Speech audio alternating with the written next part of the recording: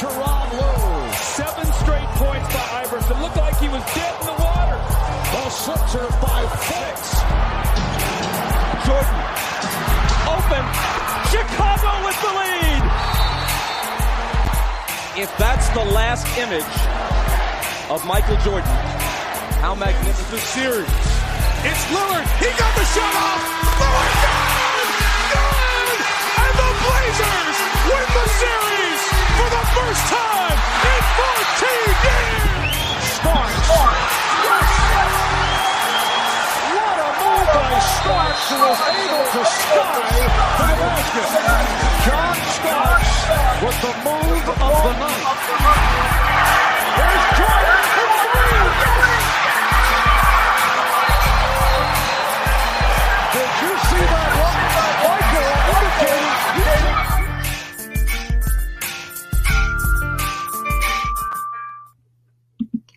What's up, everyone, and welcome back to a brand new episode of the 3&D.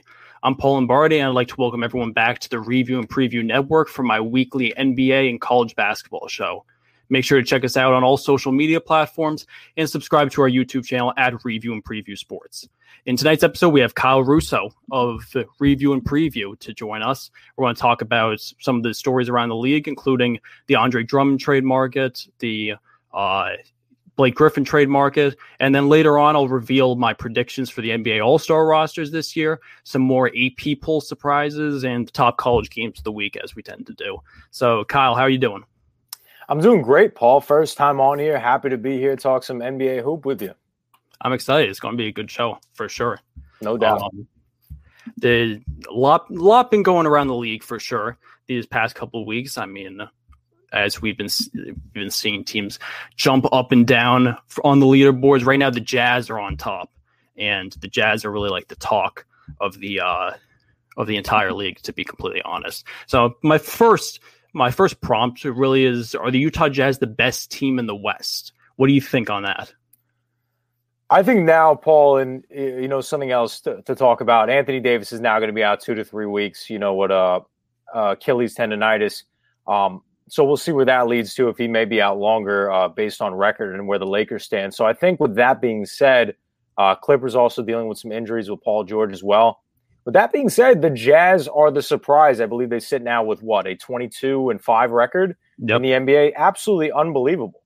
They have won 17 out of the last 18 games. I think it's a 17-1 run or 18-1 run, something along those lines.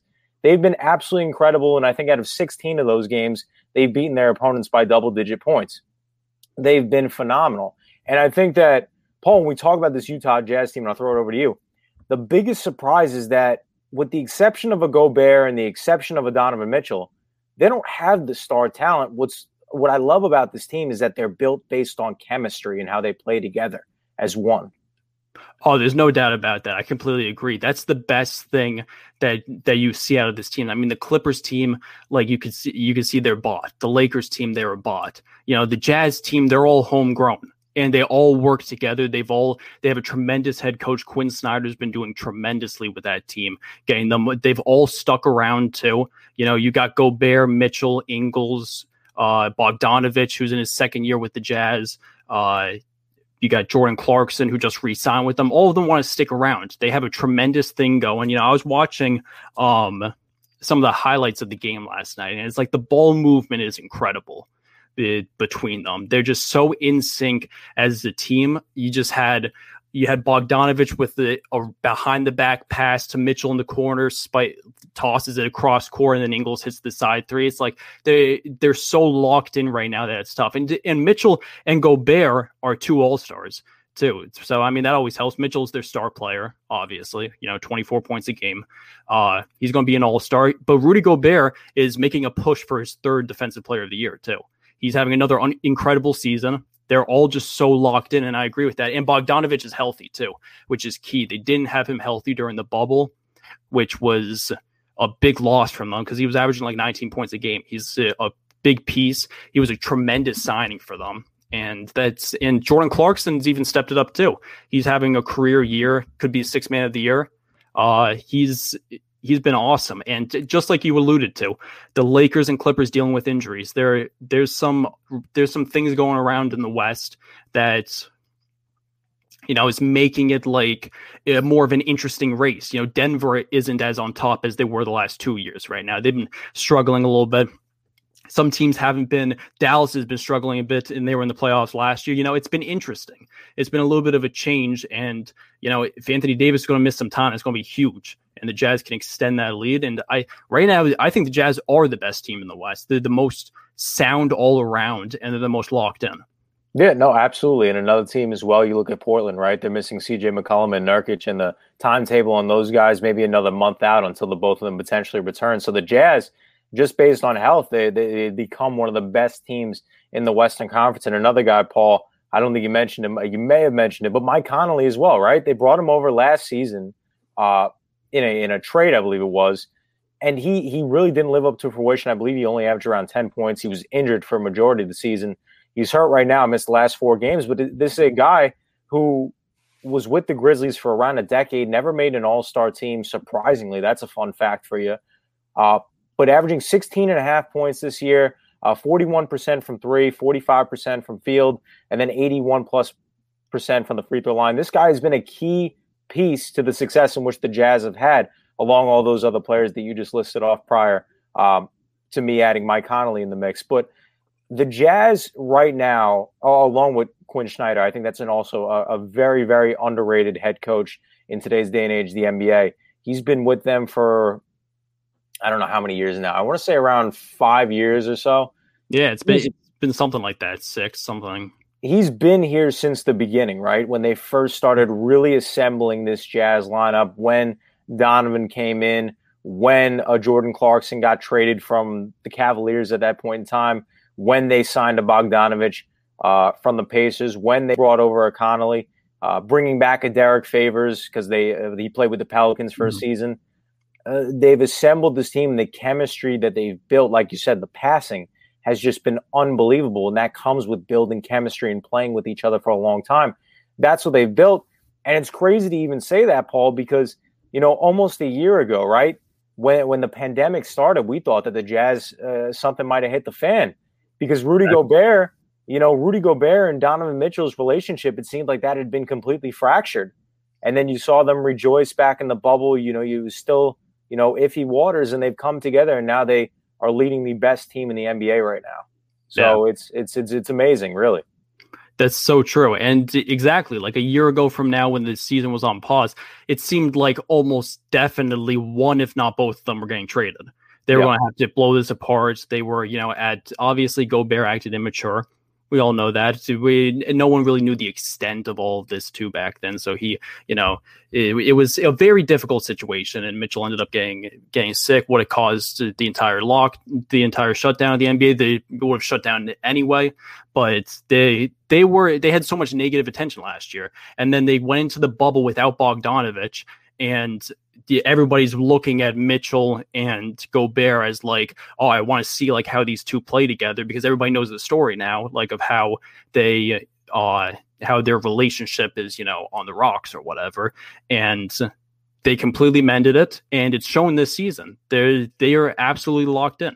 And that's basketball is purest form too. You could have like all the stars in the world. You could be the Nets right now, and they're not winning games because they're not locked in. They're going to eventually win games because they're too talented.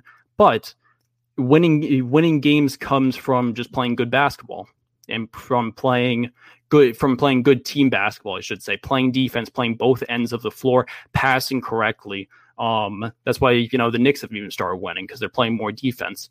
It's really just like just fun to watch them play. Honestly, it's been so cool, and I've been glad to finally see them turn the corner, because they've been up there. They've been good in the race for the last few years in the West. Mitchell, he looks like he's going to become the franchise player. Gobert's their all defensive player, but they're going to get over the hump.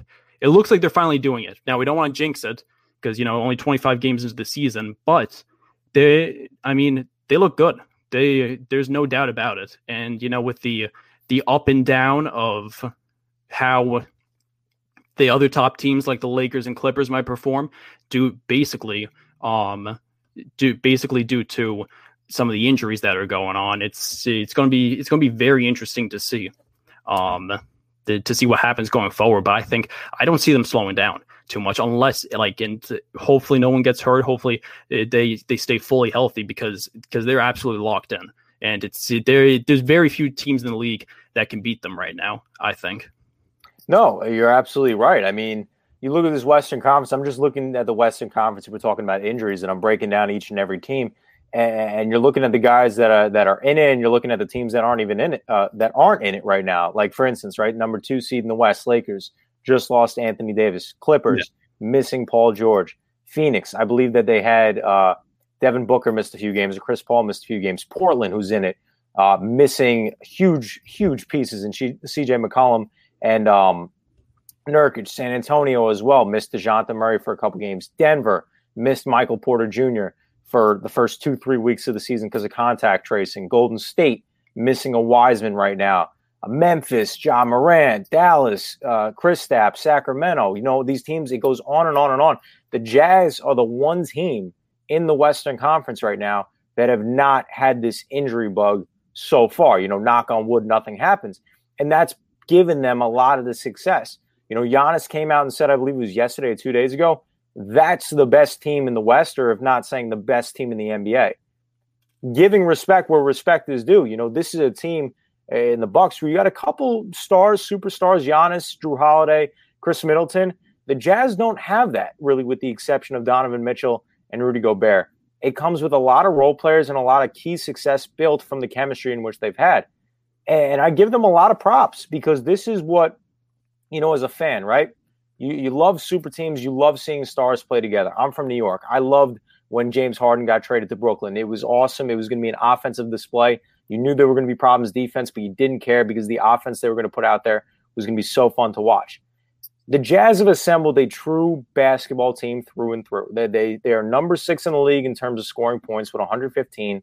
They're number 1 in rebounds. They're one of the best defensive teams in basketball. Aside from Rudy Gobert, they have a lot of key defensive pieces that can lock down people on the defensive side of the ball. They can score, they can shoot.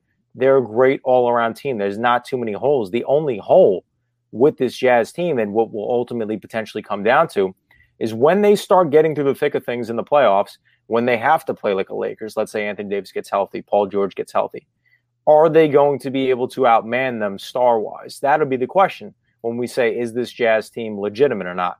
Because, Paul, as you know, right, anybody could play in the regular season, have the best record. But when have we seen in the past, because I can't even remember, because I don't even think the Lakers were last year when they won the championship. Were the Lakers the number 1 seed in the Western Conference? I don't believe they were. I think it might have been Denver at that point in time. Yeah, Denver was. Denver was the 1 seed, Lakers were the 2. And then you look at the Eastern Conference, right? Milwaukee finishing off with the number 1 seed. Exactly. At the end of the day, the playoffs is a completely different ball game. You could place wherever you want. At the end of the day, whatever team performs better in the playoffs, whatever team has probably the most stars is going to be the team to succeed. So right now, the Jazz, unbelievable, no knock against them, 22-5, fantastic, 18-1 win streak right now, or 17-1 win streak. But when it comes down to the playoffs, the question is going to be, is this a legitimate contender? Because even as great as they are, Paul, and maybe you could attest this, back this up, disagree or agree, at the end of the day, how legitimate do you feel that the Jazz are right now? I mean, they're a great team and all, great in the regular season, but what are their odds that you give them coming out of the Western Conference representing the West potentially? They have a tough road ahead of them. There's no doubt about that, because the Lakers will be a different animal during the playoffs. We know that, you know, watching LeBron for all these years, we know that Kawhi shows up in the playoffs. You have teams that are already established in the playoffs, and these Jazz players haven't established themselves in the playoffs, but they have the star power. And I like this comment a lot right here.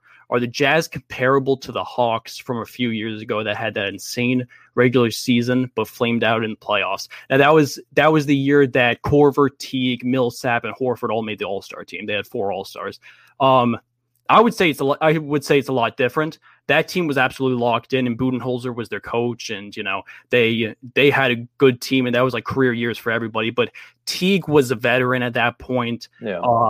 Horford was a veteran, Millsap was a veteran, and Korver was a journeyman throughout his career. They were all just having amazing years and clicking together. This is more, the Jazz situation now is more of a young core that is vibing together, and with perennial all-stars. Like, you have Donovan Mitchell and Rudy Gobert, who both are almost undoubtedly going to make their second all-star teams this year, and be normals to be in the all-star team every single year. And you have Jordan Clarkson, who's become a legitimate scorer, still young too. You have Bogdanovich, who's not very old, and he adds a lot of scoring. Ingles is older, but they have guys that do their parts more, I would say, than the Hawks did. They have perfect guys that balance each other out. Gobert is the stud on the defensive end. Ingles is a good defender. And then you got Clarkson's the sharpshooter. Ingles is the 3-and-D guy, knocks down the three, plays good defense. Mitchell is the all-around star, takes the big shots. Gobert, like I said, the defensive guy, the defensive big man in the middle. Bogdanovich, a little bit of an inside scorer and a good three-point shooter. And they're all good passers too. So It's like, and they all play defense too. None of them are liabilities on defense. I mean, besides maybe Clarkson, but out of the starting five, and Conley too. Like, I haven't even been mentioning Conley. Conley can hit threes. He's also a guy who can take over games. We saw him do that in Memphis for so many years. He can take the last shot. You have multiple options too to hit a dagger at the end of the game. So I think it's different. It's a good comparison, because we don't know how this Jazz team is going to compete in the West, because, we know how LeBron's going to be in the playoffs. We know how Kawhi is going to be in the playoffs. We know how Paul George is going. Well, Paul George has been struggling a little bit in the playoffs last couple of years, but we know how Kawhi is going to be in the playoffs. We know the Nuggets, the Nuggets entire team kind of proved that they can make a deep run in the playoffs last year. We haven't seen that out of the Jazz, but this could be the year that we do see it. There's no doubt that it's a completely different story, the regular season and the postseason, but the Jazz did play well in the bubble last year, and they dealt with injuries. They had Bogdanovich out. They didn't have a full team. They were a little bit short-ended, and they still made a pretty good push. So I think they have a very good shot. I think they have a really good shot, and I think that they can compete with the Lakers. It's going to be tough. I mean, they're going to have to step up big time and be an even better team in the regular season in order to beat a Lakers team or a Clippers team in the playoffs. But I think it could be done. Yeah, I think it could be done too. But again, I think it just comes down to the fact, like, a lot has to go their way. I think that's going to be the ultimate factor in how far the Jazz go, because the Jazz are making the playoffs. Don't get me wrong. I think the Jazz are more than capable of making it out of the first and probably the second round. But when you wind up matching up against that Lakers team, who will ultimately be there, Anthony Davis or not, LeBron will get them there, or if it's the Clippers, when everybody gets healthy. And not only do they have Kawhi, who's, Kawhi Leonard, excellent, Paul George, excellent, but now they added some pieces of their own. They added a Serge Ibaka, which I thought was huge, and he's been performing massively for them in the starting lineup. Patrick Beverley is going to come back healthy, a lockdown defender as well. They got some offensive guys, veteran Lou Williams, been a six-man multiple times. It's going to come into question, are the Jazz going to be able to hit their shots? Because I think that's what ultimately happened last season in the bubble as well, Paul, is that the game that they lost, the Game 7 where they lost on the buzzer beater that Donovan Mitchell missed against Denver, that was a low-scoring game. There was just no points being scored. That's going to be the factor where you're keeping up a nice standard right now of 115 a game, one of the best defensive teams in basketball. But when you have to play a LeBron James-led Lakers team, probably 7 games most likely, 6 games most likely, or a Kawhi Leonard, Paul George Clippers, are you going to be able to match up against that nicely? Because especially the Lakers, I mean, the mismatch of, because I would essentially believe that Anthony Davis would be matched up on a Rudy Gobert. Can Rudy Gobert guard a perimeter shooter like that? Obviously, we know in the paint, fantastic. So Anthony Davis won't have a shot there. But will Rudy Gobert have a shot if Anthony Davis starts shooting from 15 feet out? That's where that comes into question. Then you have all these little pieces that the Lakers added specifically so they could keep their dominance, like a Dennis Schroeder, like a Montrezl Harrell, to outbeat them based on depth. The Jazz, that's another thing as well, Paul. The Jazz are a really good team right now, but if somebody gets hurt, that could be it because they don't have a lot of depth. They have a solid 6-7 guys. They have a solid 6-7 guys. They got their starting lineup in Royce O'Neal, Donovan Mitchell, Joe Ingles, Rudy Gobert, Bogdanovich. They have a Connolly and they have a Clarkson off the bench. I feel like I'm missing somebody. I could be missing somebody right now, but you got most of them. They don't have that same depth that these other teams like the Clippers and the Lakers potentially have to throw at them. Again, we could talk about this all night and where the Utah Jazz are going to be. Like you said earlier, in a 72-game season, we're about, a third of the way through? We're about a third of the way through, something along those lines. The Jazz can be a completely different team, can be the same team. When it comes down to the playoffs, are you going to show how legitimate you are? Because the Jazz are also a team, Paul, don't forget, they blew a 3-1 lead against Denver in the playoffs last year. They could have very well been in that position to the second round, to the Western Conference Finals. They blew a 3-1 lead because they weren't able to put it all together. Now, granted, they were missing some pieces in a Bogdanovich. I do believe Connolly was playing, but was injured a little bit. Yeah. But will they keep it consistency, right? We're talking about consistency with this team right now. You have to force that into the playoffs as well for you really to have any say in terms of favoritism or people rocking with you or people sticking with you and saying, you know what, come playoff time, when it comes down to April and May, that's the team I want in terms of ball games going up against a Lakers, going up against a Clippers, going up against potentially even a Denver team or a Portland team, because we know when they get healthy, they're also a big threat in the Western Conference as well. Exactly, and I completely agree. Like, I think the Jazz are the best team in the West right now.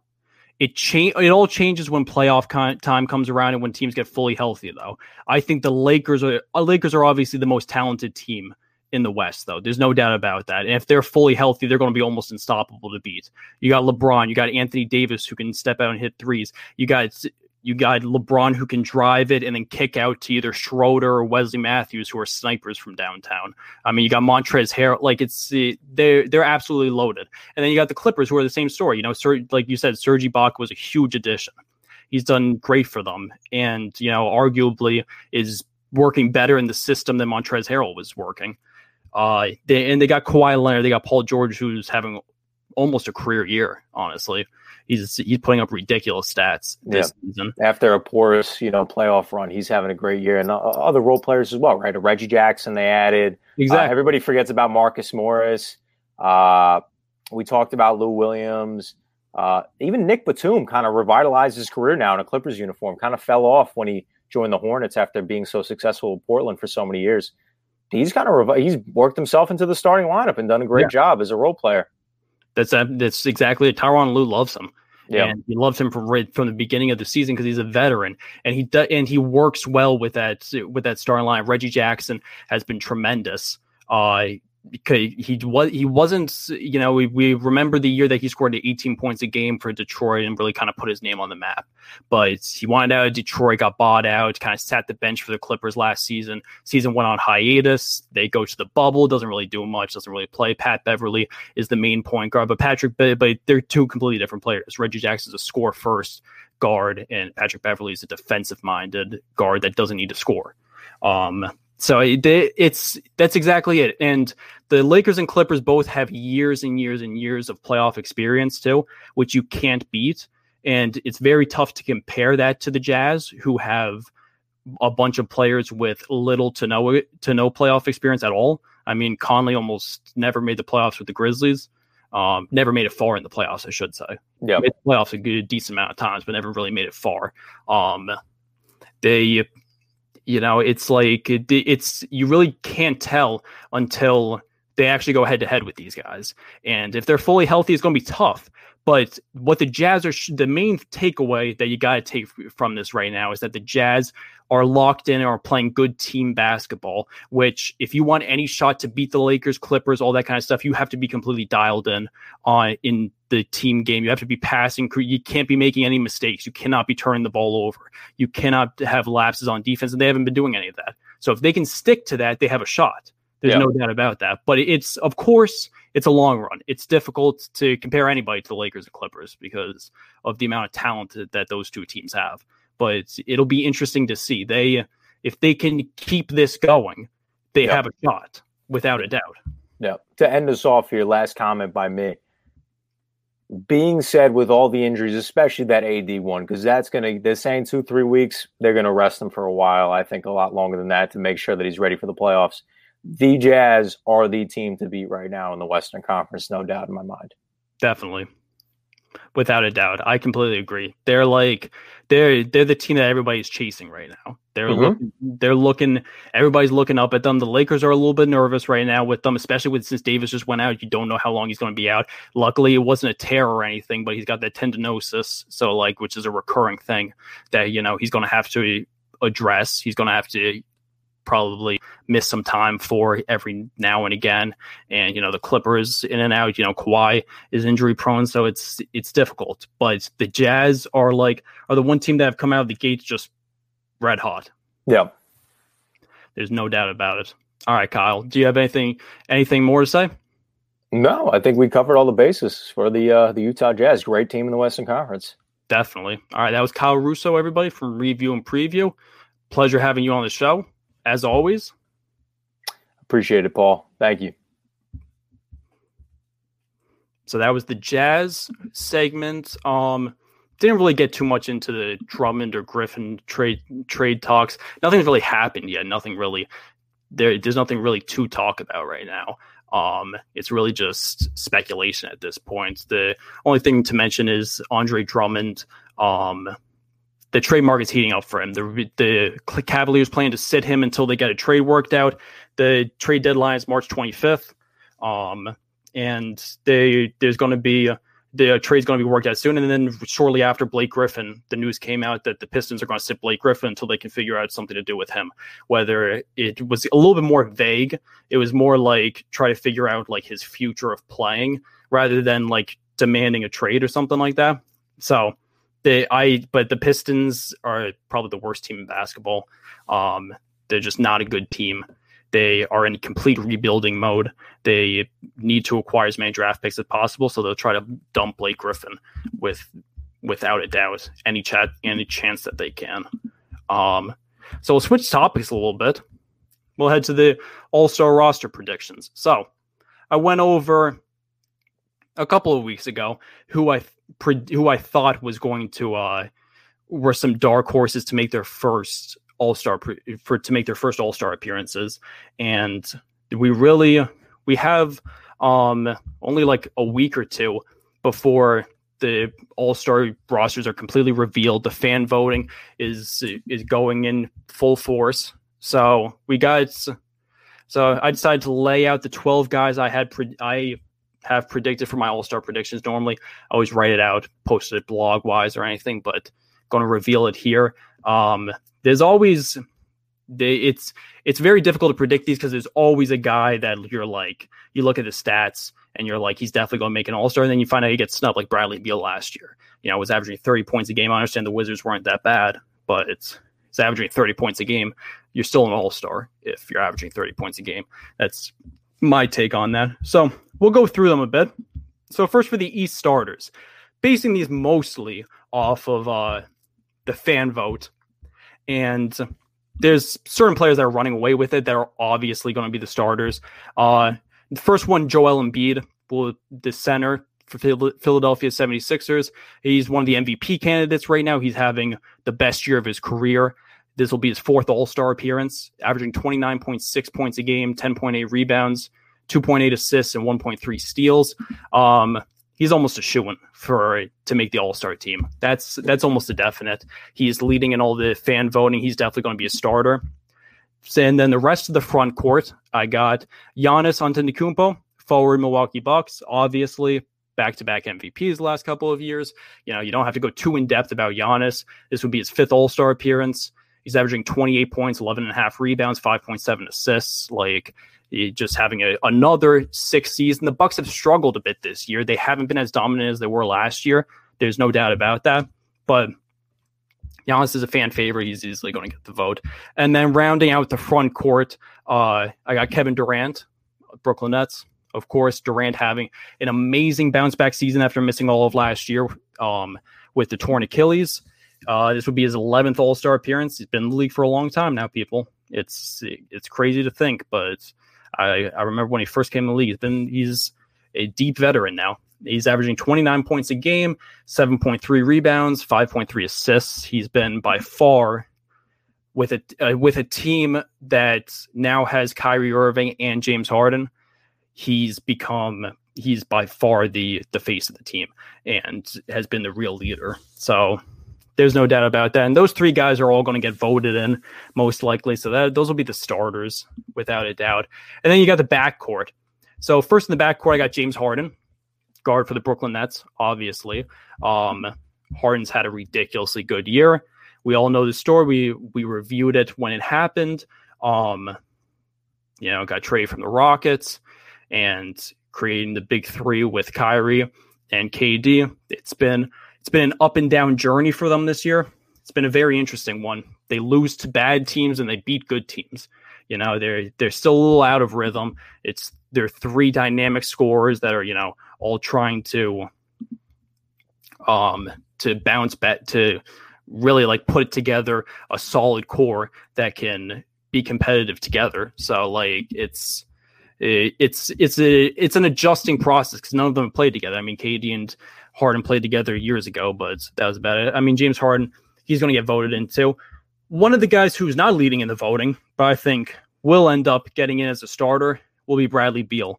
It'll be the redemption for his ridiculous snub last season for the All-Star team. It was absolutely ridiculous. He was snubbed, averaged nearly 30 points with a hurt on Wall, the Wizards, just because he was on a bad team. He's averaging 32.9 points per game this season. This would be his third All-Star appearance. I've heard people say he might not make it this year because the Wizards are one of the worst teams in the league. If you're averaging 30, if he leads the league in scoring, you're averaging 32.9 points, you're an All-Star. Doesn't matter if you're on a bad team. You don't have to take anybody else from the Wizards, but you have to take him. You can't take the league's leading scorer. If the dude's averaging over 30 points a game, he's an All-Star, by definition.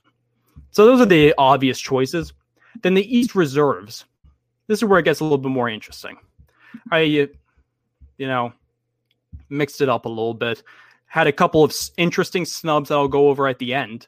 I have reasons for all of my snubs, but there's a lot of guys, especially when James Harden was traded to the East, there's a lot of guys that are worthy of being named to the All-Star team. So I chose. Now I will also tell you some guys who I think that I chose that you could get snubbed for, and I'll give you the reasoning behind them. But first up, Trae Young, guard Atlanta Hawks, having another ridiculous year. Made his first All-Star team last year. This is the third year of his career, and will be his second All-Star appearance, averaging 26 points a game, 9.4 assists. All-around superstar. He's almost a layup. Even though Atlanta hasn't been great this year, he's got to make it. I've got Jaylen Brown for a guard for the Boston Celtics. He's had a tremendous year. Jason Tatum's been hurt a little bit. Kemba Walker's been hurt a little bit. Kemba Walker was hurt. Jason Tatum had COVID for a period of time. But Jaylen Brown's taken over in those two guys' absence and completely completely took his game to another level. He came into the league as a defensive-minded player, and he's developed a lethal offensive game now, too. Sharpshooter, he's averaging 26 points a game, 5.7 rebounds. I think that they're going to give him a nod for a reserve spot on the East bench. Then the last guard I have on the East bench is Zach LaVine. Now, I think we got a comment about Zach LaVine. Yeah, really hoping LaVine gets in. He's having an insane season in Chicago. I completely agree, and that's why I had to choose him. I think that it's almost definite that he gets in because you really can't not take him. He has been getting snubbed the last couple of years. He's averaging 28 points a game this year, 5.4 rebounds, 5.3 assists. He's by far the star of that Chicago Bulls team. He has been getting snubbed the last couple of years, as I've been saying. This has to be the year that he makes it. He is almost definitely not going to get snubbed, I wouldn't think. So those are my three guards off the bench. Again, Trae Young, Jaylen Brown, and Zach LaVine. Then I got two forwards off the bench. 7 guys total off the bench, so I have 2 centers too. My first forward, Julius Randle on the Knicks. Now, this could be a little bit biased, but there's no way that he shouldn't make the All-Star team. The Knicks are a competitive team this year, and it's mostly due to him. He has been an absolute star this year. He's averaging 22.4 points, 11.1 rebounds, 5.6 assists as a power forward. He's putting up ridiculous numbers. These numbers are, besides the scoring, are similar to Giannis, as in 11 rebounds, 5 assists. Obviously, Giannis scores 9 more points than him per game, but it's, comparable. I think if the Knicks were bad this year, if they were one of the worst teams in the league, he probably wouldn't get in, even though he has that stat line. But since they've been in the playoff race, I think he's got to get in. And then another team who's in the playoff race, who has a forward that's been a star, is Domantas Sabonis. Sabonis made it last year, his first All-Star appearance. He's averaging even better this year, 20.8 points, 11.5 rebounds, 5.6 assists. He does it all similar to what Julius Randle does. And I think that, Randle, the two of them have had pretty much similar seasons, honestly. Almost identical seasons, actually. And 20, 10, and 5. But I think that Sabonis has to make it. There's no doubt about that. Is he one of the ones that can get snubbed? I still don't feel like that. There's one, I think Randall might get snubbed. If I had to guess, a couple of guys to get snubbed. And then we'll round it off with the two centers.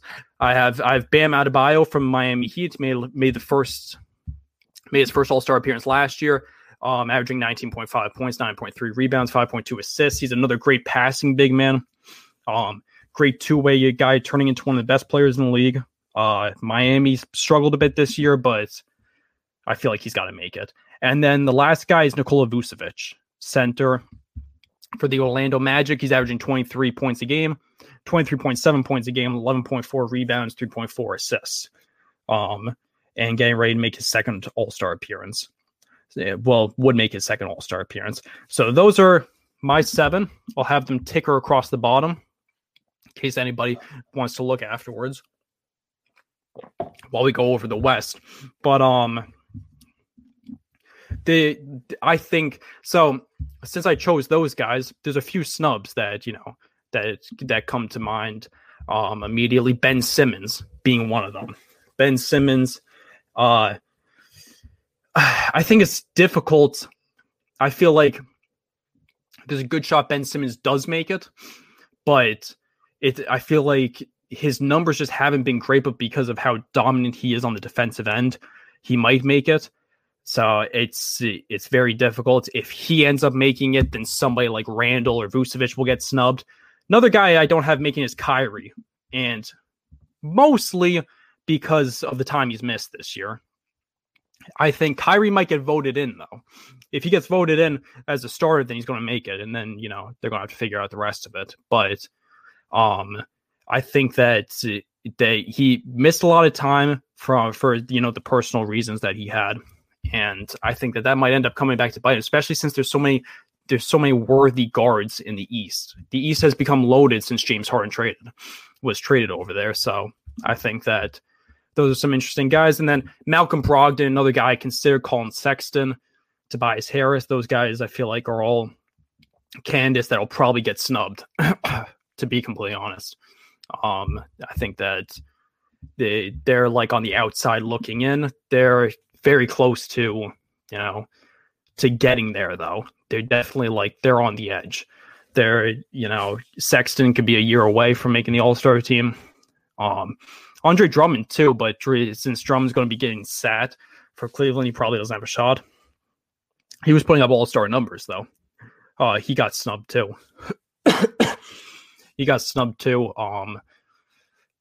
Last year, especially. So he's going to be an interesting one to watch. So I don't think he has any shot of making it, but I keep him in the snubs. And then we'll go over the West, keep the East tickering on the bottom so you can keep looking over it.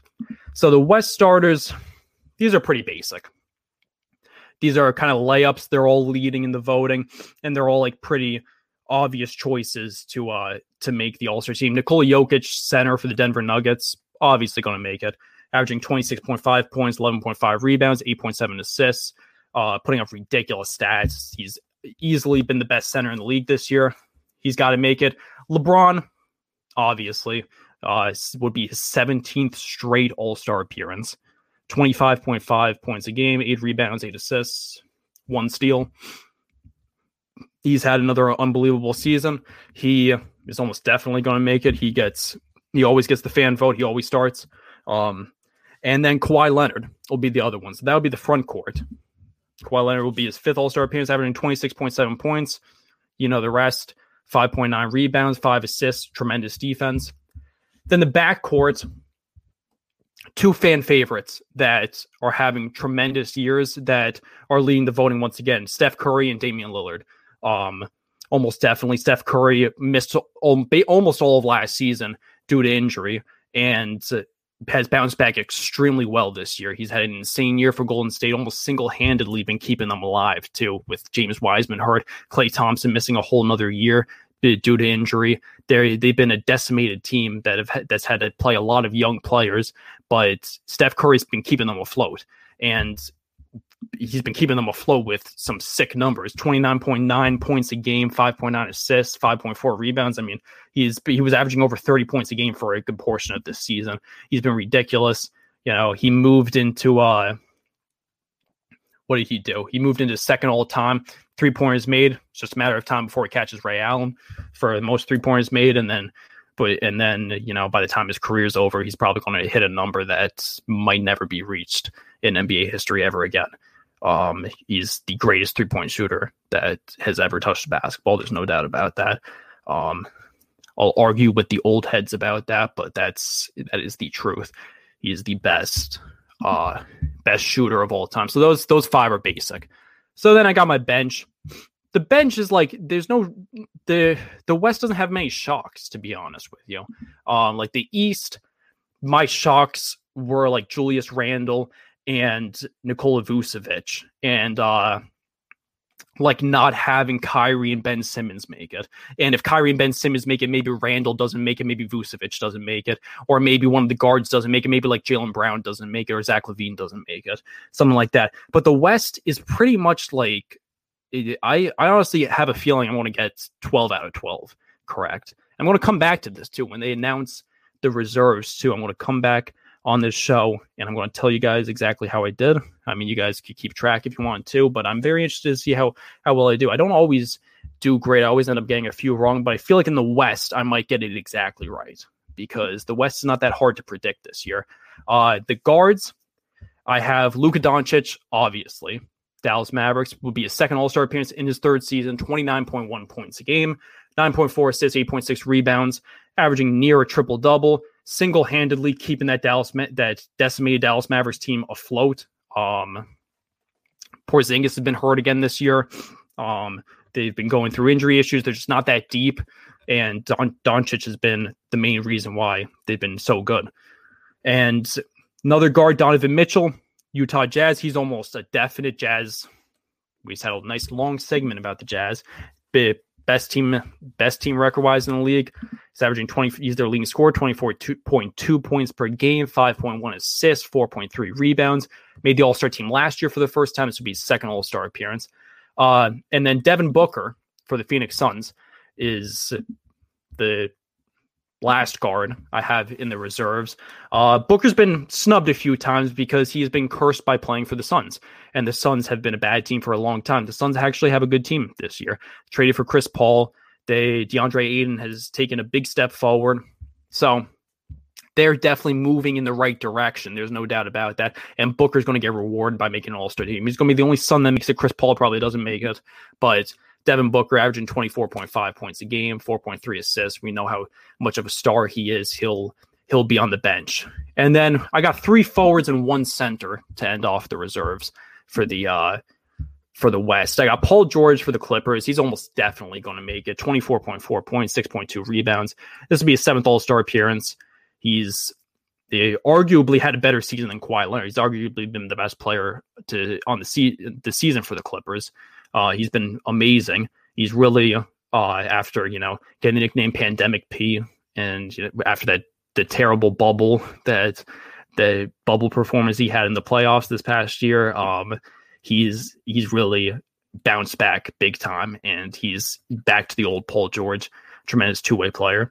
Anthony Davis, another obvious one for the Lakers, 22.5 points a game, 8.4 rebounds, 3 assists. He obviously just got hurt. We don't know how long he's going to be out, but he's been active the entire season. So he's a definite to get named, I think, to the All-Star team. Maybe if they find out he's going to be out for a few weeks, they revoke his name or something and someone else gets it, but we'll see. And Zion Williamson, I think Zion's going to make his first All-Star appearance this year.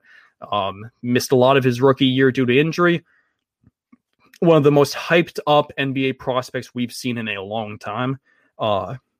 He was incredible in college. He's got ridiculous athleticism, averaging 24.4 points a game, 6.8 rebounds, 2.9 assists. Does a little bit of everything. He's a freak athlete. Everyone knows the story on Zion, and I think he's going to make his first All-Star appearance. There's no doubt about that. Ingram made the All-Star team last year from the Pelicans.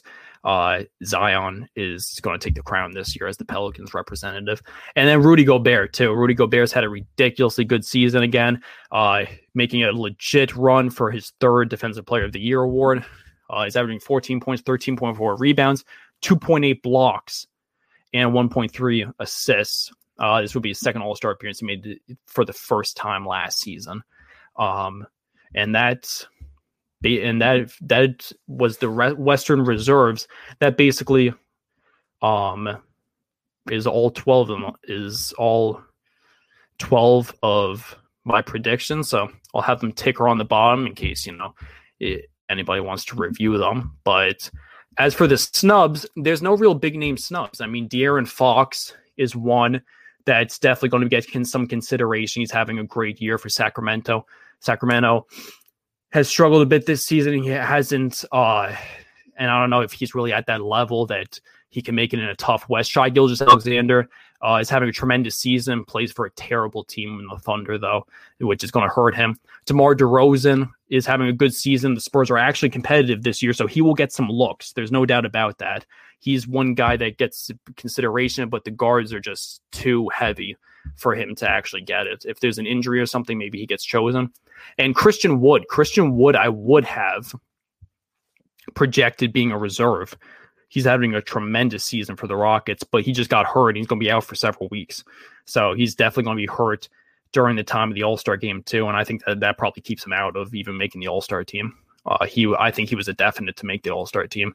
Before that, I probably would have chose him over maybe Zion. I don't know. Probably Zion. Yeah. Looking it over, I probably would have taken him over Zion. If anything, I wouldn't have taken him over Gobert because you need another center. I mean, Christian Wood's like a power forward / center, but it's tough. I think that but Wood basically really doesn't have much of a shot. So the West really has a very straight pattern for what their All-Star team is going to look like. I think, the East has more question marks, for people who enjoy this. Some people don't care at all about the All-Star game. I love seeing who makes it, who gets the honors of making it and all that kind of stuff. It's big. It's a big thing to look at when a player's getting considered for the Hall of Fame. So that's why I always look forward to the All-Star appearances. But I think the East is going to be interesting. There's a few question marks, and the West is pretty much I really think those 12, that's what's going to be the roster. And I think those 5 stars are going to be what the stars are going to be because they're all leading the fan voting too, and they're all the fan favorites. So those are my choices. I'll keep it tickering on the bottom for a few minutes longer, but we'll hop in for the last about 10 minutes of the show. We'll hop into some college basketball, talk a little bit about the AP poll that came up, that was just dropped this week for week 12. And then we'll go over some of the top college games of the week. So some new news, for the AP poll this week. Illinois jumped up to number 5 in the country, entered back in the top 5 after a couple of wins this past week, beating Nebraska. Villanova fell again. Villanova has been struggling a bit since they came back from their nearly month-long COVID break. They fell from 5 to 10 this week, so they're starting to fall off a little bit. They've got a couple of interesting tests that we'll go over in the big games of the week that'll really show how much further they can fall this week, and see if they can start to put it together and get back into the groove. Texas Tech, another one, fell from 7 to 15 after some bad losses. Mac McClung's been amazing for them. He's been their star player. USC jumps even higher. USC snuck into the top 25 last week at 20, and now they're back up to 17. Evan Mobley, who's going to be a top 5 pick in this year's draft, has had a ridiculous season for USC. They've been great. Probably the best team in the Pac-12 this year. Pac-12 has been pretty weak this season. UCLA hasn't been great. Arizona hasn't been great. Oregon hasn't been great, ranked wise. So USC jumped even higher. So USC is in the top 20, even further up in the top 20. And one interesting one, Loyola Chicago remains at 22, despite splitting the series this weekend with Drake. They played Drake, as we went over last week. They played Drake on Friday or on Saturday and Sunday this past weekend, both games at Drake. Drake was ranked 25 a couple weeks ago. They lost to Valparaiso and they fell out of the top 25, and Loyola Chicago jumped from out of the top 25 to 22 last week. And Loyola Chicago beat Drake on Saturday, and Drake beat them on Sunday. Two best teams in that division.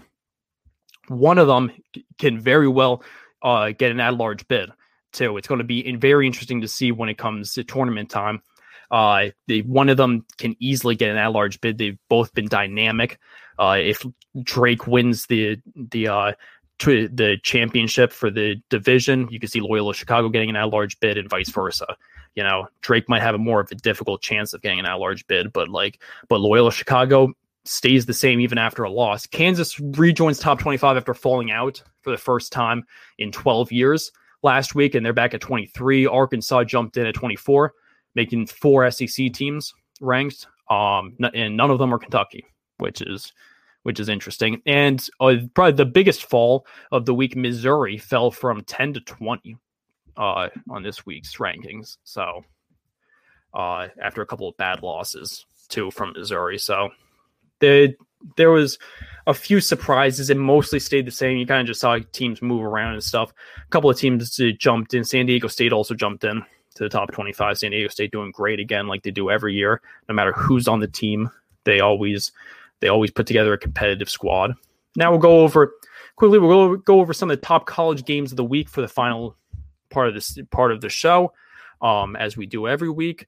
This week there aren't too many big games, as we've seen in previous weeks, but there are some interesting ones. First one being number 7 Virginia at 16 Florida State, which is going on right now, Monday at 7:00. So it's probably at halftime right now. Nice ACC showdown. That probably might be the two best teams in the ACC ranking wise, or up there, maybe 1 and 3. But Virginia's on a 4-game winning streak and they're first in the ACC. So this is a good game. Don't know what the score of that is, but I'll probably be tuning into that once this show's over. Next one, showing some love to my favorite team, the St. John's Red Storm. They take on Xavier tomorrow, Tuesday at 8:30. This is a big game. 2 unranked teams, but these are 2 sleepers in the Big East that are on the bubble of the NCAA tournament. These are 2 teams who have been striving big time and could get at-large bids if they get close to winning out the rest of the way. The St. John's has won 6 of their last 7 games. They lost their last game after being on a 6-game winning streak, and Xavier is 11-3 total and 4-3 in the conference. So these are 2 really good Big East teams that can get at-large bids, and this is going to be a really good game to watch because they're going to be really interesting. It's going to be a really interesting battle to watch the two of them compete, without a doubt. And Next one, we got number 12 Texas at number 9 Oklahoma, Tuesday at 9. Another Big 12 showdown. Texas and Oklahoma have almost had identical records, both 13-5 total. Texas 7-4, Oklahoma's 8-4. So they've been very good. Texas beat Oklahoma last time they played, so this is going to be a good game to watch. Another two top 15 teams. Then we jump to Thursday. We got number 11 Iowa at number 21 Wisconsin, Thursday at 7. This is going to be a really good game too. Iowa was struggling a little bit. They started climbing back up the AP poll this week. Wisconsin has been great all season, but they've lost 2 of their last 3 to Illinois and Michigan. Iowa's moved up after a big week of beating Rutgers and Michigan State. So this is going to be another interesting Big Ten matchup that'll be fun to watch. Another unranked game, Utah State at Boise State. 2 teams who are the 2 best teams in the Mountain West. They're both tied for first right now in the Mountain West. Both teams that another conference where one of the team that doesn't win could get an at-large bid. Both of these teams have legit shots at the tournament. Boise State's 16-4, 12-3 in conference. Utah State's 14-5, 11-2 in conference. They're both on the bubble. Whoever wins that division is going to end up getting the automatic bid, but it'd be interesting to see if one of them can get an at-large bid too. Both have been having amazing seasons. Utah State had a great year last year too. Neemias Queta is a great player versus Derek Alston Jr., the star of Boise State. So that's a good one to watch out for if you're up late on Friday night without much to do. You want to tune into a Mountain West game. I recommend it. I might watch it. We'll see. And then we'll jump to games on Saturday. We got 18 Virginia Tech at 16 Florida State. Virginia Tech's been red hot. Florida State has been up and down this year. It's going to be a very tough weekend. It's going to be a very tough week for Florida State because they're playing Virginia and Virginia Tech. Like we said earlier, the game that's going on right now, they're playing Virginia, and then they got Virginia Tech this weekend. So 2 tough ACC teams they got lined up for this week. So this could be a real statement for Florida State to really to prove how legit they are. And then another game on Saturday, another Big East showdown. We got UConn at number 10 Villanova. Now, UConn was ranked for a good amount this season. Their star player, James Bouknight, went down with injury, and they basically have been terrible since then. And Villanova has been struggling a lot too. So these are 2 Big East teams that were in the top 25. Villanova still is, that are struggling big time. And either team can benefit off the other right now. I think, Villanova is going to have an interesting week playing against UConn and a couple of other Big East games. They're barely holding on to the top spot ahead of Creighton. Creighton's played a lot more games than them because Villanova had about that month-long break because of the COVID outbreak that happened for their basketball program. So it's been an interesting one. Another good Big East game to include. Then another game on Saturday, another Big 12 showdown. We got 15 Texas Tech at 23 Kansas. This is going to be a good one. Mac McClung has been awesome this year. Texas Tech fell from 7-15, as I alluded to before, this week. So this could be a big statement win for Texas Tech, but it could also be a big statement win for Kansas, who fell out of the top 25, barely got back in this week at 23, and are in desperate need of a big win to elevate them forward to get a good seed for the tournament this year. A win against Texas Tech could do just that, and I think that there's a lot on the line for both of these teams in this game. These would be good wins for either one. So be interesting. And then we got 13 West Virginia at number 12 Texas. Saturday at 3:00. It's a tough week for Texas as well. They're playing West Virginia and Oklahoma this week. So they got a couple of tests. Shaka Smart's squad has been amazing all season. They've been struggling a little bit recently. They were top 5 in the country. Now they fell all the way to 12. West Virginia's been up and down. They've had a good team. They've been surging as of late. So this is going to be a really good game that I'm looking forward to. And then the number 1 game of the week that's coming on Sunday will be number 3 Michigan at number 4 Ohio State. Michigan barely won yesterday after their first game in about 20 something days due to their COVID lockdown. They were very out of sorts yesterday. And Ohio State might be able to capitalize on that. This would be a big win for Ohio State. Easily the best game of the week. Michigan has been red hot all year, only has one loss on the season. But the COVID lock, this is a tough task for them coming off of a 3-week hiatus due to COVID. And, that can mess up almost any team. And it definitely can mess up them without a doubt. So those are the best games to watch. And that will pretty much do it for this week's episode of the 3&D. Thank you all for tuning in. Want to thank everybody in the crowd, everybody listening to it via Review and Previews YouTube channel, Review and Previews Anchor. Don't forget to subscribe to us for a brand new episode every single week. And want to thank everybody for tuning in, and enjoy the rest of your night.